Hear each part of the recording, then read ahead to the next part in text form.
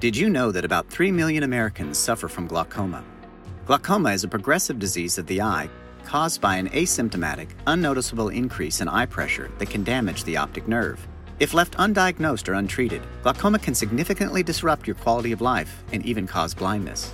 Though there is no cure for glaucoma, there are treatment options available to control it and slow disease progression. Some common ways to treat glaucoma include eye drops, conventional surgery, and a state-of-the-art microinvasive glaucoma surgery known as MIGS.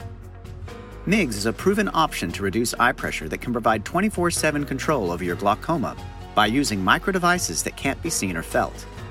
Also, unlike more invasive glaucoma surgeries, MIGS is a safer, simpler option with a faster recovery time. Understanding how to take action against your glaucoma early on with a MIGS device is an important piece to navigating your treatment journey to slow disease progression. And now a revolutionary MIGS device is available to treat your glaucoma, iStent Infinite. For those who have failed prior medical and surgical treatment, iStent Infinite is an implantable alternative to eye drops that uses 3 micro-sized stents that your doctor places inside your eye, designed to create open pathways to maximize drainage, relieve pressure, and slow your disease progression. If your doctor recommended iStent Infinite to you, it could be a great option to finally lower the number of eye drops you take and decrease your eye pressure. If you have failed a prior glaucoma surgery, ask your doctor if iStent Infinite is right for you.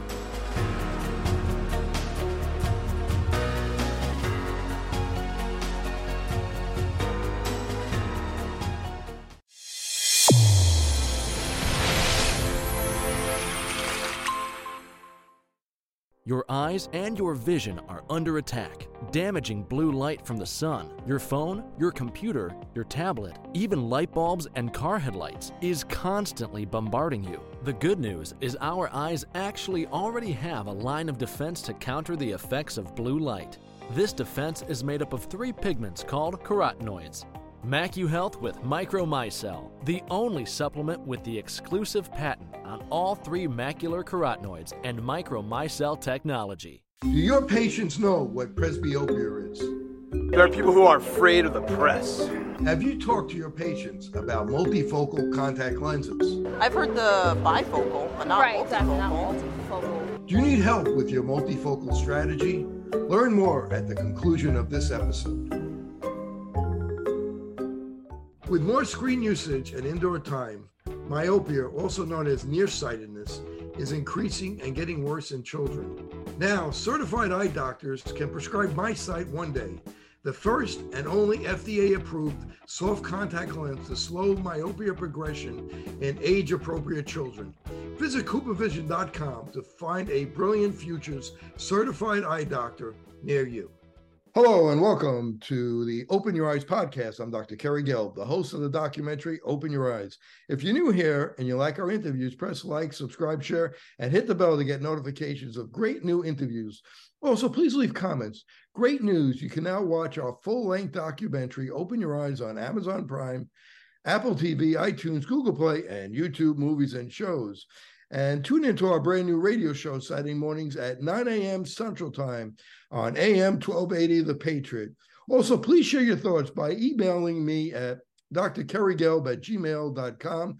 That's drkerrygelb@gmail.com. And visit my website at drkerrygelb.com.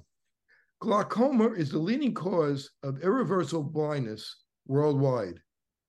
It is estimated that 6 million Americans are living with glaucoma, half of which don't know they have it. Elevated intraocular pressure, or IOP, or pressure in the eye, is recognized as a major risk factor for the development and progression of glaucoma, and lowering eye pressure, or IOP, or intraocular pressure, is currently the only documented method of treating glaucoma. Advances in surgical procedures has put the current standard medication-first treatment into debate among glaucoma experts. Today's guest, North Mississippi optometrist Dr. Kris May, has given this topic much thought. Dr. May is the center director for the West Tennessee Eye Care Team, Eye Care and Team Eye Care provider for both the Memphis Grizzlies and the St. Louis Cardinals AAA affiliate, Memphis Redbirds. Dr. May currently serves as an adjunct faculty in ocular disease at Southern College of Optometry. Kris, thank you for joining me today. Thanks a lot for having me, Kerry. Appreciate it.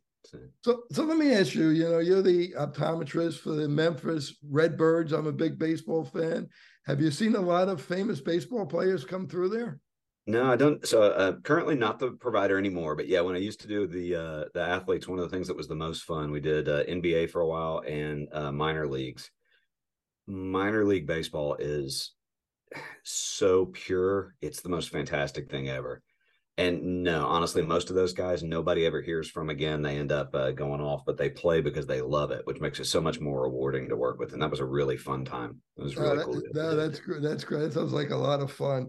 So let me ask you, with the advances in surgical procedures, is the paradigm of glaucoma treatment starting to change? That is absolutely the key question here. I mean, it is. The paradigm is shifting, and words like paradigm shift or things like that get used a lot. And as the shift happens, it's literally a weight shift. I mean, so this went from something where we sat around, and not that docs are sitting around letting their patients be harmed, but as we're waiting for things to change, we were waiting for patients to lose vision. And when we saw that and could recognize it and can prove it, react to it. And that's where terms like proactive come into play, which sounds like a cat poster or something else like that. But it is. It's one of those moments where when we become more proactive, we start doing a better job is probably the easiest way to put it. But what we're really doing is we finally got this magic moment where our diagnostic technology, our testing, is meeting up with our ability to react with what we test. And then our treatment is advancing as well, both in its technology and its availability, which then means now we have to really do a whole lot better job as eye care providers, because the onus is on us now. We've got to find this. We've got to treat this. And so that means rather than just sitting around and waiting for something bad to happen, we get in there and we make sure that we're doing what most of us are the most passionate about. It's like that minor league ball player that's playing for the love of the game. When it comes to eye doctors, we may argue about a lot of very boring stuff. But fundamentally, when it comes to saving sight and preserving vision, this gets into our core competency and our passion, where we get a lot of agreement. But now we've got to step up because we have the tools we need. There's a new concept called interventional glaucoma. The concept, the way I understand it, is that it's to treat earlier with some of the surgical procedures that are new, but they're not as invasive as the previous surgical procedures that we're used to, such as a filter, So if you can talk a little bit about that concept of interventional glaucoma, and do you think we're going in that direction? I think we're absolutely going in that direction. Interventional glaucoma, and it's kind of another of those terms, right? It's kind of a catch-all, but it's not a treatment or really a technique. It's a mindset. It's an attitude for optometrists and for ophthalmologists, for eye care providers, is we're creating a more custom and a more proactive treatment model for each individual patient. So I do a bunch of competition barbecue. It's the difference between saying, all right, how do I make ribs? And it's like, I put this amount of this on, and then I do this, and then I smoke for this long, and it's going to be this temperature, and I take it off at that temperature. Well, that'll make some pretty good ribs. But you also have to know sometimes, like, well, what happened? Well, it got cold outside, so I had to go a little longer. Or, you know what? These ribs were a little bigger. I needed a little bit more seasoning. We're all different. In the same way that we cook differently, the recipe for patient care has to be absolutely customized. And that's what interventional glaucoma is at its heart, is this concept of being active, not just waiting for something to happen, analyzing the risk factors, using all of the tools, all of the seasonings that we have in the cupboard to be able to create the best recipe. But that recipe is for each individual patient. And yes, it does integrate surgery and more active treatment earlier. Just because we don't have to, in the United States, we've always just been like eye docs, right? So when it came to glaucoma, our attitude was very much, let's put an eye drop in, and if something goes wrong, we'll do something else. And for the most part, that actually works fairly effectively. We can stay there as long as we got a few drops, and as long as they invent new medicines at the faster rate than we're running out of medicines to treat a patient with, that'll buy us a lot of time. But the problem is it's letting the patient get worse. And we're basically just hoping that they outlive their disease process. And we're living longer. And as this goes on, now we have to do a better job. So we're looking at that and going, well, what if this surgery, go back a few hundred years, the very first glaucoma surgeries, this is weird, and it's one of those old history things. They were actually putting horsehair shunts into the eye to kind of wick fluid out of the inside of the eye. We've come a long way from let's poke some horsehair in there and see what happens. What kind of I don't know. You get? Yeah, I don't know how somebody talked anybody into that, but now our surgical interventions have become what were very functional and good in end-stage glaucoma. So doctors kept those surgeries on the shelf to things that we can take down off the shelf much earlier in the disease process, because we know this patient's going to live a long time. We want them to have a high quality of life, but also now we don't have to have this be just drops and more drops and more drops.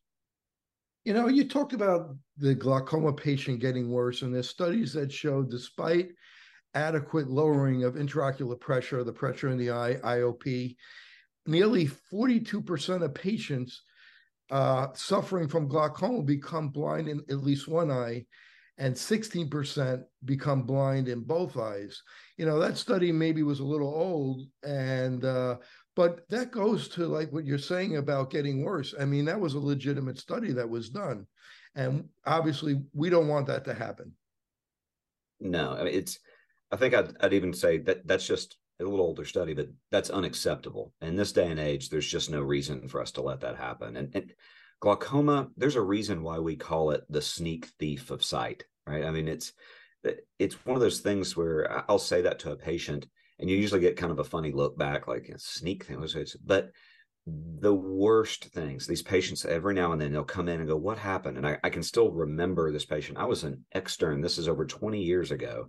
I was at VA hospital, and I remember this patient. He said, I woke up this morning and I went blind in one eye, and I don't know what's happening. Everything looks funny, and my other eye's kind of dim and weird. And we're thinking all these other crazy things that could happen. And when we look in, and this is a young man, he's in his late 40s, early 50s. We look in, and it's end-stage glaucoma. One eye is already gone, so he's one of that percentage, and the other eye has a very advanced disease. And we're going, when is the last time you had your eyes checked? He said, not since I got out of the service. They haven't been hurting. And it's such a miss. It's such a heartbreaker to be in that phase, because now we're so far down that line that this patient is one of those ugly statistics. So it's one of those moments, though, where the patient goes, but I didn't feel anything. Nothing hurt, doc. When I know. And that's why we have to raise awareness. We have to increase our access to testing. We've got to do a better job. And we have to make sure that when we're explaining to patients, whether it's families or kids so that their parents are there, or parents so that their kids know that they're at risk, we're being aware of all of the risk factors and doing a better job diagnosing, treating, and creating better modalities when it comes to resolution of symptoms. There's about 3 million people in the U.S. with glaucoma, and another 3 million that are glaucoma suspects. I would argue it's probably a lot more than that. I agree.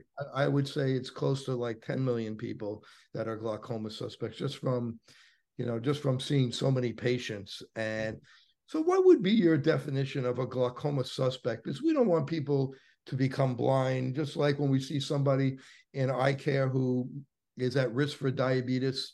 We see little microaneurysms in there in the capillaries in the eye, and we could recommend that they have nutrition and exercise, etc. See the appropriate people for that.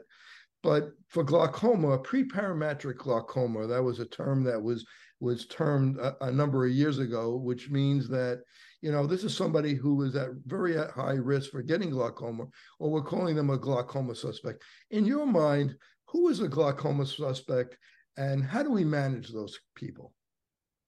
Well, it's actually interesting. So I was at the Optometric Glaucoma Society meeting, was at Academy of Optometry a couple of weeks ago, and we actually were discussing pre-parametric glaucoma. And one of the things I was joking about, and it's a tough way to look at it, but in the South in particular, pre-parametric glaucoma almost doesn't exist.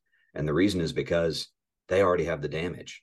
So that it's not It's not a good thing that it doesn't exist. It's a bad thing. I actually looked at, there was one statistic I read, you're naming off a couple, that it said 60 million people worldwide have glaucoma currently. And in the next 20 years, by 2040, I think that number was projected to be something like 112 million. That's a huge base out there of people that are at risk for losing sight.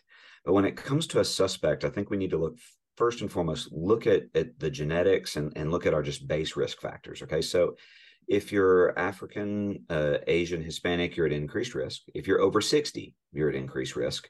Your family history matters. So good example, my father-in-law has glaucoma. I diagnosed him about 15 or 20 years ago, and we've managed it. He's had lasers, he's had surgeries, he's had all sorts of meds, but that means that my wife and my children are at increased risk. So my daughter's an optometrist, and she's at increased risk. It's one of those moments where she has to know that she's monitored regularly. And we all know eye doctors, by the way, we're the absolute worst about getting eye care. Go ahead and tell everybody that. Let's have the moment. Yes, I know. I'm terrible about it too. But making sure we are looking at high-risk patients. Now, strong prescriptions, like really, really far-sighted, really, really nearsighted, that increases your risk as well. The only good thing about that is most of us, if we have really strong prescriptions, we seek eye care pretty regularly. And so that's a good thing as long as we're keeping up there. And then there's some little bit more things to get off into the distance, like if you have to take steroids every day, if you've had trauma to an eye, diabetes increases risk, certain vascular issues can as well. But for the big part of it is kind of just understanding what happens in your family. And it is amazing the number of times we'll have a patient that's suspect. We look at it and we're going, you're young, you're healthy, but your optic nerves look a little funny and your pressure's a little high. Anybody in your family have glaucoma? It's amazing. The answer is always no. I was like, well, do me a favor, just check with the family, ask around a few people, and they'll come for a follow-up. We're doing a little testing. And as we're looking at things, it's like, oh, did you talk to your family? It's like, actually, yeah, I talked to my mom. And it turns out two of my uncles, one of my aunts, my grandmother, and her mom all had something and went blind before they passed away. But that's forever ago. Okay, that is this big blinking light that says, be careful. Let's make sure we've got our guard up on these patients. That patient's a very high risk suspect because you got vision loss in your family. But then those other things come in there. You got to know where you're coming from. I think the genetic testing aspect of that is going to be really interesting, especially for this interventional model in the next few years. We're getting better right now. We know all of these genetic spots, these tests to do. Everybody's done you do the little swab and send off and find out where you're really from. My wife thought she's Russian, turns out they're German, that kind of thing. And so as we're doing these tests, whether it's gene like Tiger, Foxy, or Chat, there's all these things we name. We don't know what those mean yet. But as we figure that out more, it does give us a unique opportunity to be able to screen for that. I think it also gives us a little moment of discussion. So for my kids, that's their choice, whether or not they'd want to be screened genetically. Do you want to know? Some people are going, no, I don't want to know. Other people are going, I don't know my family history. What do I do? And it's like, well, now we can screen and we can know some things. That's going to be really exciting. The whole concept of epigenetics, you're at risk for a disease, but you can mitigate it sometimes with a good lifestyle. And there's been some studies that show that if you eat a lot of fruits and vegetables, you meditate, that if you take vitamin C, believe it or not, there's certain things, green tea has been shown to decrease the risk of glaucoma.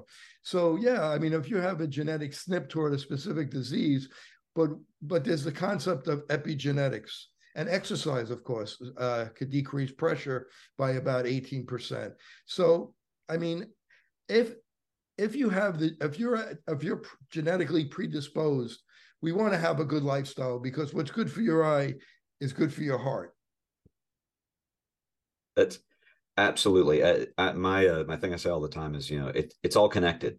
So it's no matter what we do. And a lot of patients do ask, well, what do I do? Or what did I do wrong? That is one other thing that happens is a patient's crossing from that glaucoma suspect to, hey, yep, we've got some things we're going to do. We're going to need to start treating. Let's have a discussion on what to do. Usually the next question is, what do I do now? What did I eat that was wrong? And what do I need to eat that is right? And there's no simple answer to that. But I think ultimately it does become looking at the body holistically, and there's things that we can do nutritionally. There's choices. Smoking, big time. One of those things where we're going, hey, look, you got to pick one thing to do. Let's talk here. And knowing your risk factors, knowing what you can do. is, I think, important. I think one of the bigger things, though, in this case is it is somewhat freeing to go, yes, your genetics are you, so it's okay. Don't beat yourself up. Don't worry about this. Don't worry about that. Let's make sure we're taking walks. Let's make sure we're eating right. A lot of times I had one patient, I want to take ginkgo. It's like, okay, let's look at it. Let's talk about it. Let's look at your type of glaucoma. It comes back to that interventional model, right, of being custom and proactive. So what fits one patient, hey, your cholesterol's through the roof. Let's work on your circulation. Versus somebody else is going, no. Look, you're already on a blood thinner. You're thinned already. We've got some things we want to do. Let's not go grabbing herbal supplements without telling everybody what we're using and what we're adding. It's got to be custom for every single person. And that's the challenging part. And I think it's also sometimes can be the frustrating part, because it comes to a Jack Sprat moment where you're going, well, what I need for me and my health may not match what my wife needs for her and her health. And which means that it's one of those moments where we have to take responsibility for ourselves and make sure we're on top of it.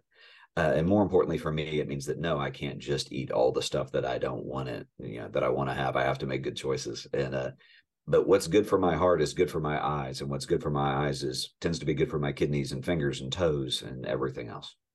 Yeah, that's a good point, because when you mention that people are on all these supplements, but they don't mention it to the doctor, because there's been studies to show that if you take calcium supplements or iron supplements, it actually makes glaucoma, it increases your risk of getting glaucoma. But if you eat foods that contain it, it's not the case. Right. So, so I think it's really important that people, are share this information with their physician, so the doctor could help guide you to the proper treatment.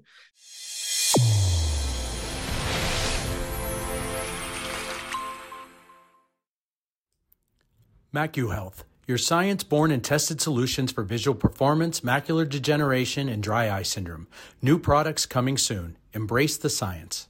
Now, there's about, of the blindness in the United States, about 9 to 12% of the blindness is glaucoma, same worldwide. We didn't even explain what is glaucoma, and what do you think the cause of glaucoma, the mechanism of glaucoma, or do we even know the mechanism of glaucoma? I tell you, that would pick a fight at the wrong eye care dinner meeting, right? It is incredibly boring when we start getting into this, to the weeds of what is glaucoma. I think if we asked a patient that's been treated for glaucoma, you ask them what's glaucoma, you'd probably get the simplest, most direct answer, which is, the pressure was high in my eyes and it's damaging my optic nerve. And they've learned that as a parrot thing. We've said it so many times that they've got it. And I think we can overfocus in eye care on that, because that eye pressure becomes something that we sort of see as the only modifiable factor, to the point of talking about, hey, health matters, nutrition matters. Let's get every advantage we can do. But a bigger answer would be, what is glaucoma? Well, it's an optic atrophy. Well, what does that mean? Well, anybody that's ever had a cast on your arm, right? They took the cast off, and you look at your arm and you're going, what happened to all my muscles? It's like, well, they atrophy. So, okay, well, why? Well, they weren't being used. Well, in your eye, it's not that it's not being used. It's a circulation and a blood flow and a genetic and a bunch of other stuff that we're still trying to understand completely. But it's basically a fight.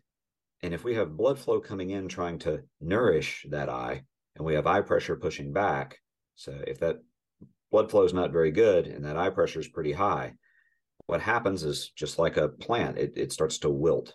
Right. So, however, if we've got good blood flow and low pressure, however we manage to do that, so our nutrition's flowing in, and that plant grows, and that nerve is nourished, so we don't get that atrophy.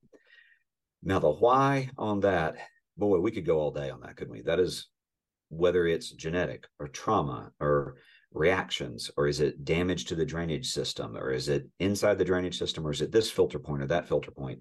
And I think the hardest part is that every one of those answers is right for somebody. There is a glaucoma that, where you're looking at it, you're going, you were born with pediatric glaucoma. The way that your drainage is shaped is just really different than everybody else's. Well, no, you've been diabetic, and we've got blood vessels growing in the front of the eye, and that's neovascular glaucoma. And that was a tough one. That's a really difficult one to win that fight on. But I think that's another spot, right, where we get back to this interventional loop where you're going, So then it's not that as simple as that one recipe for every type of glaucoma anymore, that it's one gene for every type of glaucoma. It's different. So then whether that patient has late onset, we have just a standard open angle glaucoma, the most common of all of them, versus closed angle glaucoma, completely changes how we treat it.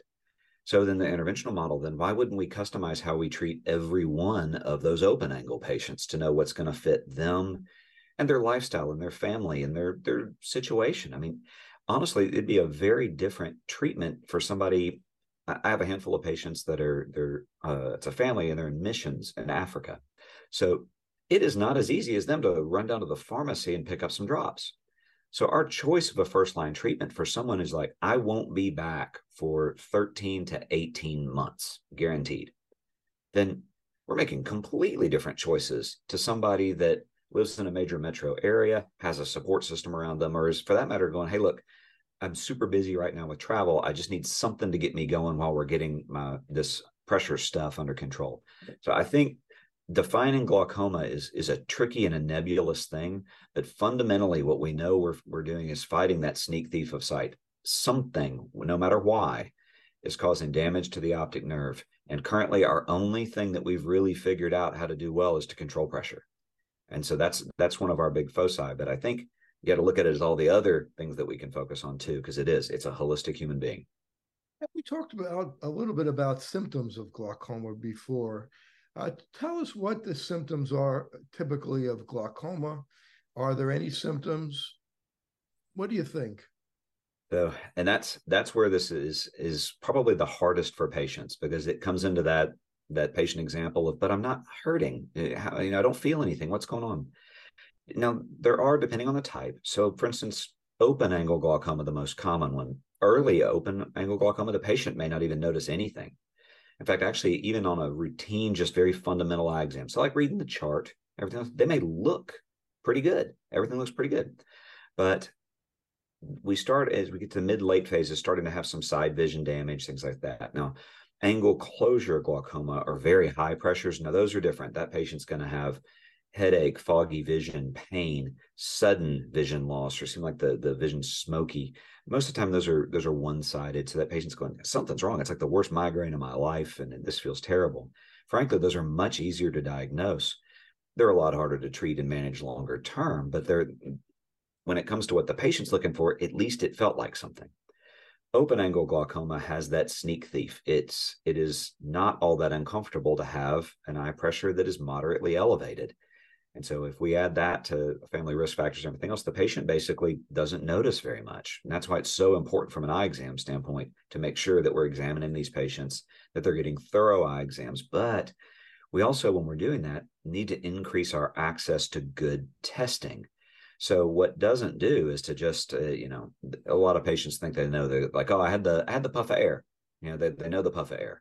So they go, what happened? They puffed the air in my eye, and I don't know. I guess I'm okay, or I'm not okay. I don't know what happened. So, and that's where making a little bit more thoughtful processing on information is a place where we need to get. So, and I think it's also a place where we can do a really good job with technology. If we look at that patient care technology, instead of waiting on that patient to have symptoms, let's intervene. As we're seeing patients, let's make sure we check everybody's pressure, right? That actually was pretty difficult 50 years ago to check everybody's pressure. Now, that's not that hard. We have all sorts of different technology to do it. It doesn't have to be scary. No, it doesn't have to be the puff of air. So we have lots of things we can do to do that. And let's look at that optic nerve. Well, we can image optic nerve so much better now than ever before. AI is going to make this even more interesting. Now, currently, a lot of that AI is focused on diabetes, because we're, like you said, we're looking for those little aneurysms. We're looking for the hemorrhages and hemes, because it's a place we can make difference in their systemic life and their overall health. But I believe that'll be something that integrates into the system as well. Using AI and genetic testing and all these other things will be great, but we have to get the patient in. We have to start that process somewhere. It's interesting. I have about 500 to 600 active glaucoma patients in my practice. And we were always taught in school that glaucoma has no pain. I mean, that's what we were taught many years ago. I'm sure they still teach that today. And generally, that is the case. but every once in a while, somebody does have pain when they have the pressure goes up. They do get eye pain. I've had a few patients in my career, not a lot, but a handful of patients. One that I can think of offhand who had sinus surgery because they had eye pain, pain around their eye. And what it was because their eye pressure was high. And it wasn't that they had sinus, and this person happened to have a chronic angle closure that you talk, which typically can have pain. And then they would treat it with a little hole in the iris. The chronic angle closures, the iris is blocking the drainage, and the fluid can't get out through the drain as well. And they have something we call relative pupillary block. But basically, we're opening up the iris with a little laser, and we're letting the fluid through. And this person went through a number of sinus surgeries and all kinds of problems, never had their eyes examined, and that's all it turned out to be. So for people listening at home, if you have eye pain, it could be glaucoma. Typically, open glaucoma doesn't have eye pain, but I've seen it. It does have eye pain sometimes. Some people are very sensitive to pain, and their pressure will be at 27 and have open glaucoma and they'll have pain. It happens. So I just think that that's an interesting point. And even though we're taught, and probably on the state board of optometry, the national boards, they probably ask you, does open angle glaucoma have pain? The answer is probably no on the board, but it's not true if you see a lot of glaucoma patients like both of us. So if you could just comment on that. First of all, completely agree. I think if you have enough glaucoma patients, you'll have an exception because glaucoma always finds a way to fight back and be a strange thing. But I can actually think of a patient when you were describing that it's interesting. I had one at each end of that spectrum. I had a patient years ago that came in, her initial pressure was 78. And it was one of those pressures where you're going, that's an incredibly high pressure. What is it? And I rechecked it, and it's like, that can't be right. And you're thumping the tonometers, like somebody dropped something. Take her to the other room. I'll check it in the other room, and check it again. 79. You're like, oh no, what's this? It's like, do you have a headache? No. Vision bothering? No. Fluctuation in vision? No. And you go, okay, well, let's talk a little bit. And it's actually tough to convince that patient that something's wrong, because they're going, I don't know why you guys are freaking out. Calm down. I feel fine. And you're like, I know you feel fine, but we're worried for you. The other extreme, I had one patient, and she'd had multiple glaucoma surgeries over the years. And she could come in and she'd like, Doc, my pressure's going to be up today. No, ma'am, you can't feel whether your pressure's up or down or anything else. Well, about the fifth or sixth time she was right, I started listening to her. But she could tell if her pressure was 22 or 25 or under 20. She could, oh, no, it's going to be there. That is a great point, by the way, on sinus issues, because there's a lot of times it gets blamed on migraine or sinus issues or anything else. And I think talking about one of our new places in glaucoma surgeries, these minimally invasive glaucoma surgeries, MIGS surgeries, and the little laser hole, the peripheral iridotomy you're talking about, is probably the first of our MIGS procedures, if you wanted to call it something like that.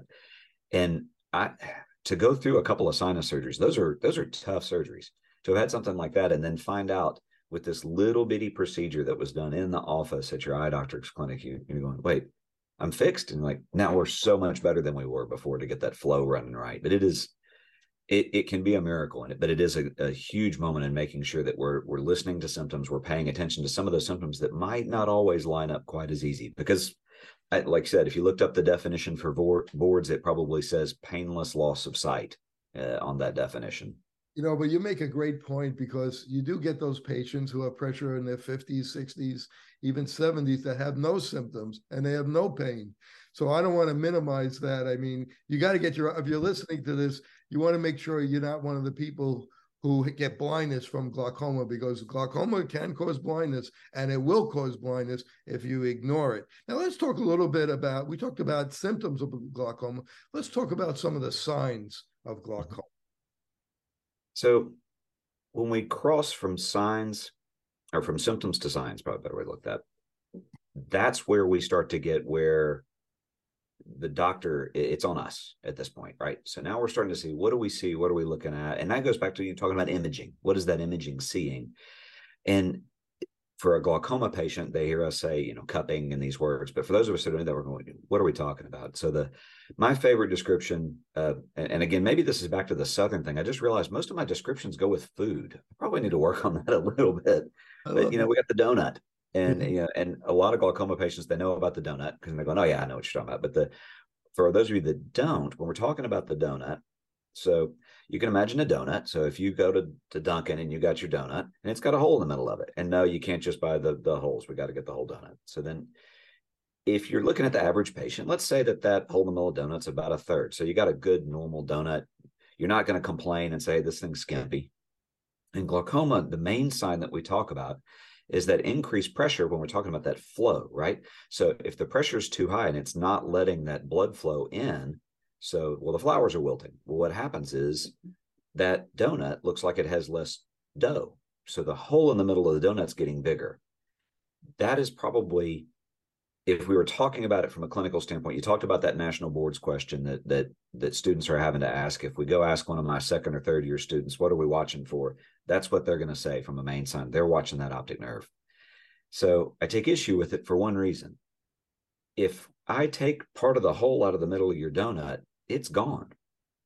And Carrie, just like you said, that once it's gone, it's gone. I cannot add back donut. Once that damage is done, once that patient is blind, that's forever. And that's where, if we're waiting and watching for this type thing to change, we're waiting until that damage is already done. Now, by the time we can measure it, and our machines are so much better. Our technology here has just leapt forward in the last 20 years. I mean, it's amazing. When I first came out, we had visual fields. So we're testing side vision, and we could do photos, and we could take pressure. And other than that, that was about it. So we would look and stare, and we'd do a lot of, chin scratching and the microscope. So we shine a bright light at you and we sit back and go, maybe, and then look at a picture and then come back in and then go back and forth. Thank God that's not where we are anymore. What the technology we have now, when it comes to science, we don't have to wait on that optic nerve we don't have to wait for the donut for us to be happy with the donut and get it at home, right? We can figure this out way sooner. That is a little bit more intensive when it comes to treatment and monitoring, because it does, it's not as simple as just the old eye exam where you go in, you do some 1s and 2s, you get the puff of air and you run out. So, but as we're doing imaging now, we can look at imaging. One of our imagers, the patient doesn't have to be dilated, that we use in my clinics, and we can image every patient we have, and we try to image every single patient we have, because what's wonderful is being able to have images that go back to 2002, 2003 in our database. Well, now I can look at something and go, okay, I know you moved away. Now you're back. Hey, look, here's your donut. Here it was in 2003. Here it is today. But my problem is, what would have been ideal was for me to be able to tell in about 2004, 2005 that something was changing and have been more able to intervene in there. So that testing's a little bit more involved. Visual field testing is one of those things that patients that have visual fields, you always know who's had a visual field. So this is where traditionally, the patient's sitting inside this machine that looks a little bit like a refrigerator. You got your head in the refrigerator and you're clicking a button when it flashes a light. If you've ever had a hearing test where sometimes you hear the tone and sometimes you don't, it's like that, but with a light. So some are bright, some are dim. It is universally hated by patients. I don't know what your patients say, but mine are always like, do I have to do the thing today? Like, which things? Like the clicky things. Like, yes, that is what we're doing today. But that our ability to do that testing is, I think, better than it used to be. It's faster than it used to be, for sure. So it's less invasive. We can now, though, rather than waiting until that nerve is damaged, and about half of those nerves have to be gone in an area for that visual field machine to start pick up that it's damaged. So again, we're reacting. Now we can be more proactive using devices like our OCTs, and those tomographers are able to take incredibly precise measurements of the optic nerve, so we know exactly what the shape of the donut is, in addition to the tissue around it, to tell how healthy it is. Is it thinning? Are there focal areas that are starting to drop out that are showing us where stress is? And then electrodiagnostic testing used to be something, when we were in optometry school, that was something that you spent about one day on. We usually had one very odd professor that they didn't let out very often, that was like, way off in the back of the building, that used these machines. And there were big, elaborate electrodiagnostic devices. So they're putting, for you and I's hair, it wouldn't be a problem, but you're putting these electrodes on. So for anyone who knows an EEG, it's like that, but for the eye. That testing has not only become easier to do in office, then it's miniaturized, then it's become more reliable. And that testing is amazing. So our ability to detect changes now, our ability to detect signs, so much better. But that also means that our definition of signs has changed. And what's wonderful about that, but also challenging about that, is that means that that patient goes, but I feel fine, but I see fine. Like, I read the little thing you had on the chart over there, I'm fine. And we're going, well, but let's look at what's happening here. Let's look at what this side vision test looks like. It has a little spot or two. Let's look at what this electrodiagnostic does. It says that that same area, it mirrors up, and let's measure this with this other device, and let's compare these numbers with these databases as we go. And that means that our definition of signs has really changed. And so our definition of glaucoma, what we used to call pre-parametric glaucoma, we should be finding ways to intervene on those patients before they ever have that visual field loss. That's our goal, to have nobody ever go blind from glaucoma ever again. You know, for the visual field and for the OCT, the scanning laser test that scans the little nerves that make up the big nerve, and the side vision test that you were talking about, they have a program on it called glaucoma progression analysis. So it allows us to be able to see if the person, on that particular test, if there is change. And as the eye doctors treating glaucoma, we're looking for change in a negative direction where the nerve is getting worse. Talk about glaucoma progression analysis, or GPA. How do you use that as far as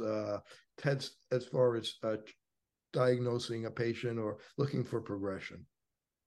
I think at its most fundamental, progression analysis, whether it's done by the machine, whether it's done by external software, however it is that we decide to do it, whether we're going to look at numbers, because we get a lot of data out of our visual field equipment now. So that progression analysis, I guess the best analogy would be like taking any other measurement, right? So if we took a measurement and we have 1 point, I don't know very much. I only know this point. But if I'm taking another measurement and I find a point here, it's like, okay, well, at least now I know, are these points going up, we're going down, what are we doing? And you talked about that negative change. But when we start to be able to trend analyze, this gets very different. And glaucoma progression analysis, especially within fields, now the same technology, the same analysis can be applied when it comes to our OCTs. So we're measuring the nerves that make up the nerve, and we're doing the same thing. Wait a minute, where were we in 2015? 16, 17, and we start to draw this curve and we go, wait a minute, my pressures are great, but look at this curve. And the patient's going, no, I'm fine, everything's great. But we start to watch, and it lets us project into the future. And if we look at that and we go, okay, I know you're not having trouble right now. Maybe you're starting to notice some minor little things like night vision is just not as easy as it used to be. These nebulous little complaints that I think we all have, we all chalk up to going, I'm a little older than I used to be. That's probably why. Well, we blow that off. But then if we start looking at that trend, that can be a warning sign, especially if we're projecting out and we're looking at, you have a patient that is young and healthy in every other way, and they're 75 years old. That's a lot more responsibility as an eye care provider. That patient is probably not just living to 80 or 85 anymore. I've got 25 more years to keep this optic nerve seeing. And we start to look at that progression analysis. And if we trend that out and we go, I'm going down too fast for this patient, and I'm not going to get where we need to go. And to your point on talking about the patients that have vision loss in one eye, anytime God gives us two eyes or two anything, it's because one's a spare. So, but that doesn't mean you want to use your spare, right? We want to keep everyone living full, fulfilled lives. We want to be able to do everything that we want to do. You want to have that contrast at nighttime, able to let us do the things that we enjoy. So it's not about just not going blind. And that's where our analysis has the ability now to really have a robust analysis of what's happening within that structure, what's happening within that function of the eye. And that way, as we do that, we know how we can maintain that longer term. But that's also a place where, let's say we do this a few years ago and we go, okay, things are progressing. Okay, well, what are we going to do? It's like, well, you're already on 3 medicines. So I guess another one, I don't know. Well, each medicine we add, we know this, it doesn't add up quite as much as the first one. Right? So then you take one ibuprofen for your headache. Okay. Well, let's take 2 ibuprofen for your headache. How much better did it do? Well, maybe a little better, but not magic. Well, what if you took a different medicine? Okay, well, maybe that's a little bit better. What if we took 4 different medicines? Well, if the first 2 didn't do it, the last 2 probably aren't going to get us there either. So this gets to be kind of that type process. But not to mention, there's a patient there. There's a human being that has to use all of these drops and do all of this treatment. So let's say that, yeah, you're doing okay. We're going to have to get this under, but you're on 4 medicines. One of those medicines is 3 times a day. 2 of those medicines are 2 times a day, and 1 is nighttime. Well, now all of that additional effect is what it took to get you where you need to go to try to stop that progression. But what we're doing to stop that progression means 4 medicines worth of side effects, all of these drops to use. And frankly, nowadays, we have to also consider the expense of all these medicines. I mean, at what point does the patient go, okay, mercy, I am paying so many copays, I don't know what to do. How do I afford my treatment? That's where the interventional models come in, and where the ability to look at laser surgery options, whether it's in a narrow angle like the peripheral iridotomy, the little hole that you're talking about. In an open angle patient, there's another type of laser treatment, selective laser trabeculoplasty, that we've done for years. It's proven. It's a really good technique, and we're looking now at that. That's probably a better way to add, rather than just stacking all these medicines. Hey, I have a procedure we can do that stays in, it's there, and it recognizes that there's a human being behind here that has to do all of these things. Not to mention, now those glaucoma surgeries have moved from, we're way better than the old horsehair in the eye trick I was joking about earlier, and now we've got very elegant, minimally invasive glaucoma surgeries that have, it's not this big, long, dangerous, uncomfortable process that's scary. And honestly, I'm guilty of something here that we have to have a moment of admission. I have used glaucoma surgery as a weapon in my practice. I have said for years, if you don't use your drops, we're going to have trouble. If you don't use your drops, I'm going to send you to the surgeon. You don't want the surgeon to. It was like when Dad's coming home, right? You wait till Dad gets home. He'll get home. He's going to really show you what for. Better use your drops, or you're going to have to go to the glaucoma surgeon. So I'm setting them up for failure, and I'm using fear to get compliance rather than teaching my patient in an individual way. Hey, I hear you on the drops. Here's what we need to do that's going to be the best combination for you. But understanding that glaucoma surgery can be a positive thing. That laser for your glaucoma can be a good outcome. This can be part of your recipe for your successful glaucoma management. But the ability to see these trends moves our need for all of these other tools way up, because now we're not just talking about a couple of eye drops. We're talking about a complex mix of interventions that are going to be able to make this patient able to do everything that they want to do, prevent vision loss, but most importantly, just be able to enjoy their life and not have a burden of glaucoma treatment. Yeah, and we're going to get into those surgeries in detail in a little bit.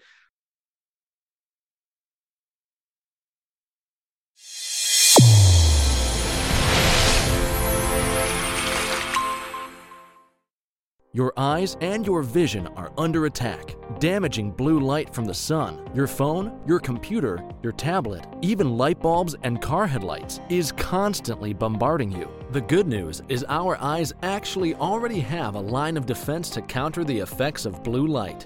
This defense is made up of 3 pigments called carotenoids. MacuHealth with Micromicelle, the only supplement with the exclusive patent on all 3 macular carotenoids and Micromicelle technology. Fitting multifocal contact lenses presents a big opportunity to meet patient needs while growing your practice. Alcon is your partner not only with our innovative portfolio, but through e-learning. Learn to enhance your multifocal strategy today with the Alcon Experience Academy. OIE Broadcasting is the emerging leader in social media. We use scientific entertainment to drive more patients into your office. Visit oiebroadcasting.com and sign up today.